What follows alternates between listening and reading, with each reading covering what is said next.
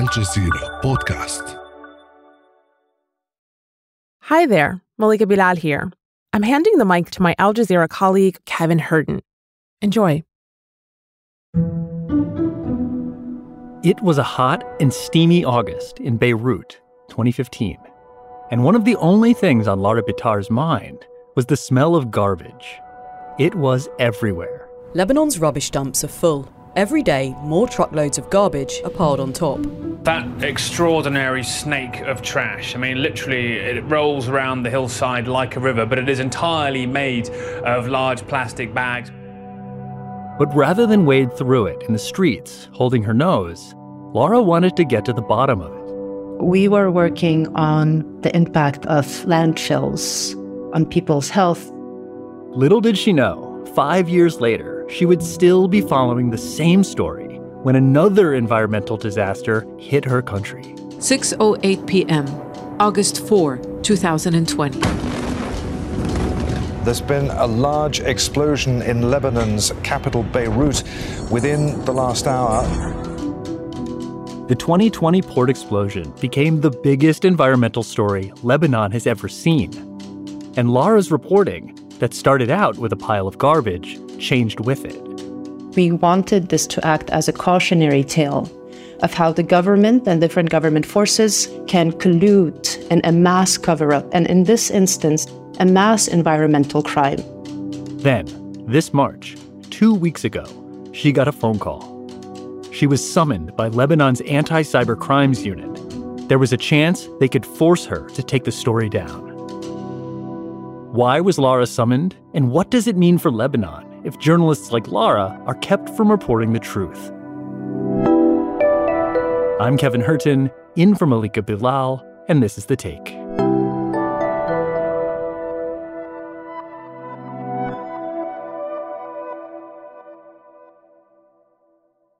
My name is Lara Bitar, and I'm the founding editor of The Public Source. Lara, it is a real pleasure to talk to you. I love talking to investigative journalists about investigative journalism. So tell me about what you do and how long you've been doing this kind of investigative reporting. The Public Source is a very small, all-women-led investigative journalism publication that's based in Lebanon. We launched this project in January of 2020, specifically because there was a need for an independent newsroom, a newsroom whose editorial policies and editorial line is not guided by any outside political parties or political figures. Well, I've been reading some of your reporting, and I love it. I especially love the titles: Ecological Time Bombs, Merchants of Death. When you came out with those, it was 2 years after the 2020 Beirut port explosion, caused by ammonium nitrate, which was stored there. But in your stories last year, you also described a substance that's less widely known, which was 2,000 plus tons of industrial toxic waste, which dates back to the 1980s during the Lebanon Civil War. And this is the history that really grabs you. This ship just shows up in the midst of war and unloads thousands of barrels of toxic waste. It disperses into the countryside, and it really feels like investigators and reporters like yourself have been trying to figure out what happened to all of this waste ever since. Kevin, I would love for us to take credit for these titles, and I agree with you, they're fantastic. The ecological time bombs, this is a reference to a Greenpeace report.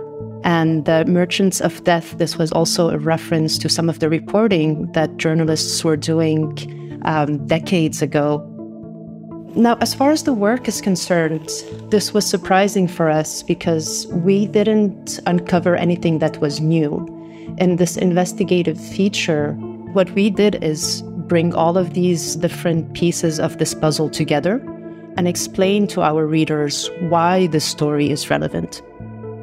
The only people who were interrogated, who were violently assaulted, detained, and who were very briefly persecuted were those who were investigating the story. So can you just very briefly explain the timeline of it started in the 80s and then how that led to this piece of reporting now? 36 years ago, over 2,000 tons of toxic waste was imported from Italy in exchange for $22 million. And those who were responsible for this toxic waste trade were a militia at the time called the Lebanese Forces. Now, the Lebanese Forces today are a political party that's represented in government. This was in 1987, the last few years of the Lebanese Civil War. The overall pace of combat was slowing down. Peace talks were showing signs of progress, but the hostilities did not cease. Militias ruled the country, and they did whatever they had to do in order to secure funding for their war machine. So the waste comes in, and then it sort of disappears. Some of it's disposed of, but not all of it. And there's been this long process of trying to figure out what happened to it because it's really dangerous. So the waste comes in, there's a big scandal. Some of it is allegedly exported back out in coordination with the Italian government. Some of it is detonated, some of it is sunk, some of it is buried across different regions, in particular in the Kasserine region. And to this day, it's unclear how much of it remains, how much of it has been leaching into our water, into our land, into the soil. All of these are questions that nobody is able to answer because the investigation was halted. So let's go back a little here. You were reporting this story in the context of Lebanon's 2015 garbage crisis. But then the 2020 port blast happened. The huge blast at the port sent shockwaves across the city, destroying many buildings and blowing out windows several miles away. And your environmental reporting became relevant in a whole new way. Absolutely. Coming out of the 2015 garbage crisis, we were working on the impact of landfills. And there was a massive explosion at the port, and we decided to shift the focus. And this is how this piece came about on the ecological time bombs. The blast was such a singular event for Lebanon, one of those moments where everything changed, but it must be difficult to move past it also because there's been no accountability. I would say so. We've done a lot of work on the 2020 explosion. Family members of the victims, they are angry. They believe that the ruling establishment, whether it's the politicians, whether it's high-ranking security officials, and even some members of the judiciary, are trying to evade justice. For environmental crimes, such as this one that we reported on. What happened in the wake of this toxic waste coming into the country, and would you call that a cover-up? Absolutely. That was our primary motivation for picking the story back up. We wanted the general public to know what the cover-up can look like in the case of the August 4 explosion. And just a few weeks ago, Laura found herself in a situation very similar to the environmental investigators she was reporting on. That after the break. On Inside Story this week, Turkey and Egypt are closer than ever to normalising their relationship. A decade of enmity is almost over.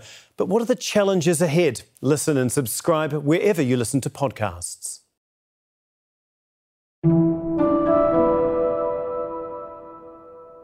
We're talking to Laura Bitar, a journalist who founded The Public Source, an independent news organization focused on deeply reported journalism in Lebanon, about her experience doing environmental reporting in the country she calls home. So you're doing this investigative reporting. It's incredibly impressive, but it's also dangerous. Because just a few weeks ago, on March 31st, you were driving in a rush to see someone, and you get a phone call that sets off this chain of events.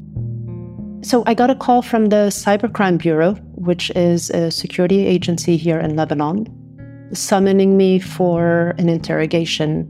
I was told that the Lebanese forces had filed a complaint against the Public Source. I wasn't directly told why they filed the complaint, but when we had published this piece almost 8 months ago, the Lebanese forces published a piece calling us yellow press, negating all of the information in our reporting, denying the accusation, and by extension, obviously, trying to discredit the work that we were doing. So if they thought you were going to be intimidated, I think they were incorrect in that assumption. you weren't necessarily playing by their rules. I think the assumption that they made was that we are a very small publication, and they thought that they could intimidate us, they could push us around. The Cybercrime Bureau over the past decade or so has been used to silence and scare activists or journalists or organizers. And there has been many instances where people have been detained for several days, held hostage, you can consider it. And we later found out that what they were trying to do was for us to take down the article. And this is what our lawyer was asked when he showed up instead of me at the interrogation. So cut to April 3rd, and there's actually protests. Before April 3rd, we had received an immense amount of support. Different organizations, both local and international, had signed a statement defending our right to do the work that we're doing. I don't imagine this is something that they had anticipated or they had expected.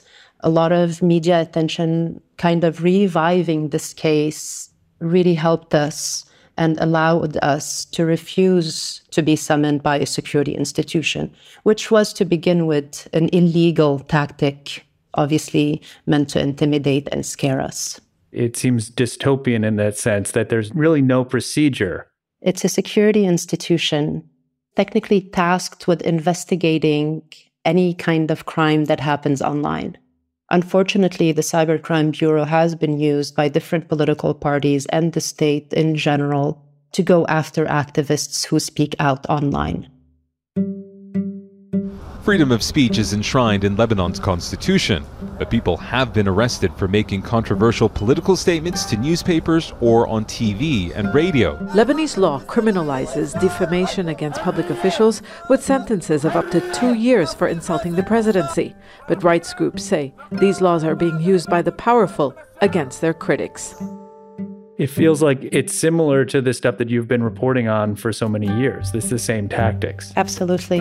So you're very familiar with this idea, I guess. You know, when we first got the summon, we felt that this was very much history repeating itself, first as a tragedy and now as a farce, because back when the scientific investigators were looking into this case, they were also summoned for interrogation. They were accused of falsifying evidence. They were detained. And now, years later, the same thing is happening to us because we are speaking about this case. And you went into this with a plan to get this summons transferred to a proper court? Absolutely. So we feel like journalists should take the stance and not just moving forward. There are some journalists who have taken this position in the past, but there are few and far in between. And you're not the only journalist who is called in about their work. Jean Cassier, the co-founder of another online independent media outlet, Megaphone, was also summoned. Is there a link here?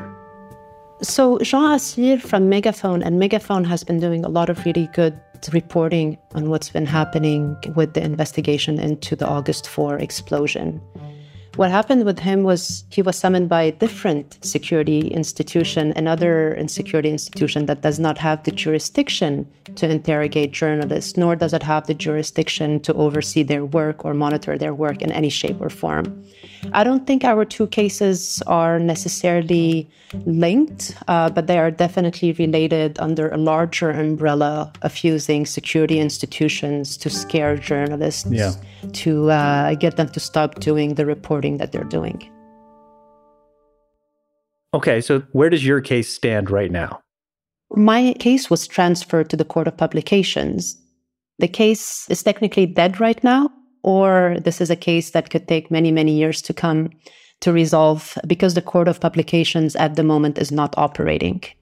So it could go either way. Either this is something that's going to be dragged out, or this is a case that's just going to be pending and not have any resolution. And the case of Jean Cassier at Megaphone was actually completely dropped. Oh. So where do you think this goes? Because this is clearly a troubling trend. Hauling journalists in to answer for journalism is just something I don't agree with. And I think you saw that most people don't agree with. Does the government pull back, or do you think that they ramp up this type of behavior? Lebanon has a very, very dark history when it comes to assassinations of journalists and prominent public figures. We had a wave of assassinations back in 2005. Two prominent journalists, Gibran Al-Twaini and Samir Asir, were assassinated back then. Hopefully, this dark chapter is behind us.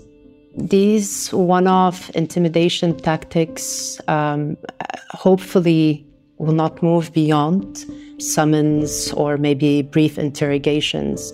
If we remain here, I think we're fine, so long as the state does not escalate. We're in a much stronger position today, but as independent media, obviously we face a wide range of challenges. A report that was published a few years ago shows that just 12 family dynasties control the media landscape in Lebanon. What is most essential for us as independent media workers and as independent publications, beyond these one-off interrogations or these one-off summons, is to be able to sustain ourselves and to sustain the work that we're doing. If we are able to penetrate this media landscape in a meaningful way, if we are able to reach a much larger audience, I think this would count as the much more significant and larger victory. Well, it's why this censorship almost always backfires, because it ends up elevating your cause even greater. I mean, we're talking right now, so that's great. Absolutely. I mean, one of the reasons that this resonated so much, I think, is because of the nature of the reporting. This wasn't some sort of a tabloid story about, an affair or something. This is so important to the health of this community. I mean, we're talking about toxic waste that has been buried and hidden and covered up in Lebanon.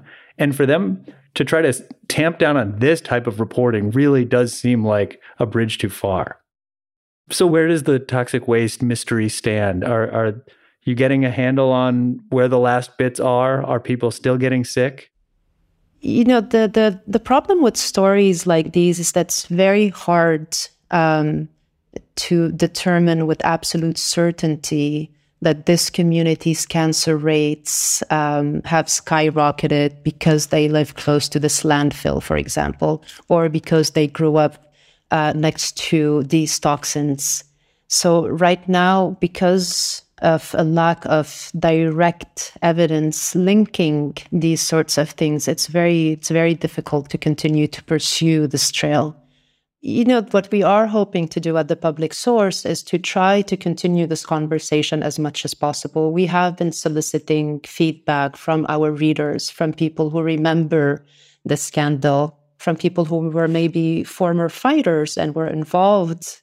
And this is how we're hoping to continue to work on this piece. Well, it's been quite a few weeks. I wonder, after all of this, how are you feeling now? Aside from tired. Yeah, I mean, very tired. Frankly, we're feeling great. This allowed us to introduce the younger generation to this case, many of whom had never heard of this case of the toxic barrels. But what was very essential for us was that we were able to revive the memories of those who were alive back then, and we were able to introduce this mass environmental crime to those who had never heard of it. So all in all, what happened wasn't terrible, let's say. We'll see what happened with the Court of Publications, and then maybe I'll eat my words. Who knows if this gets dragged out in court.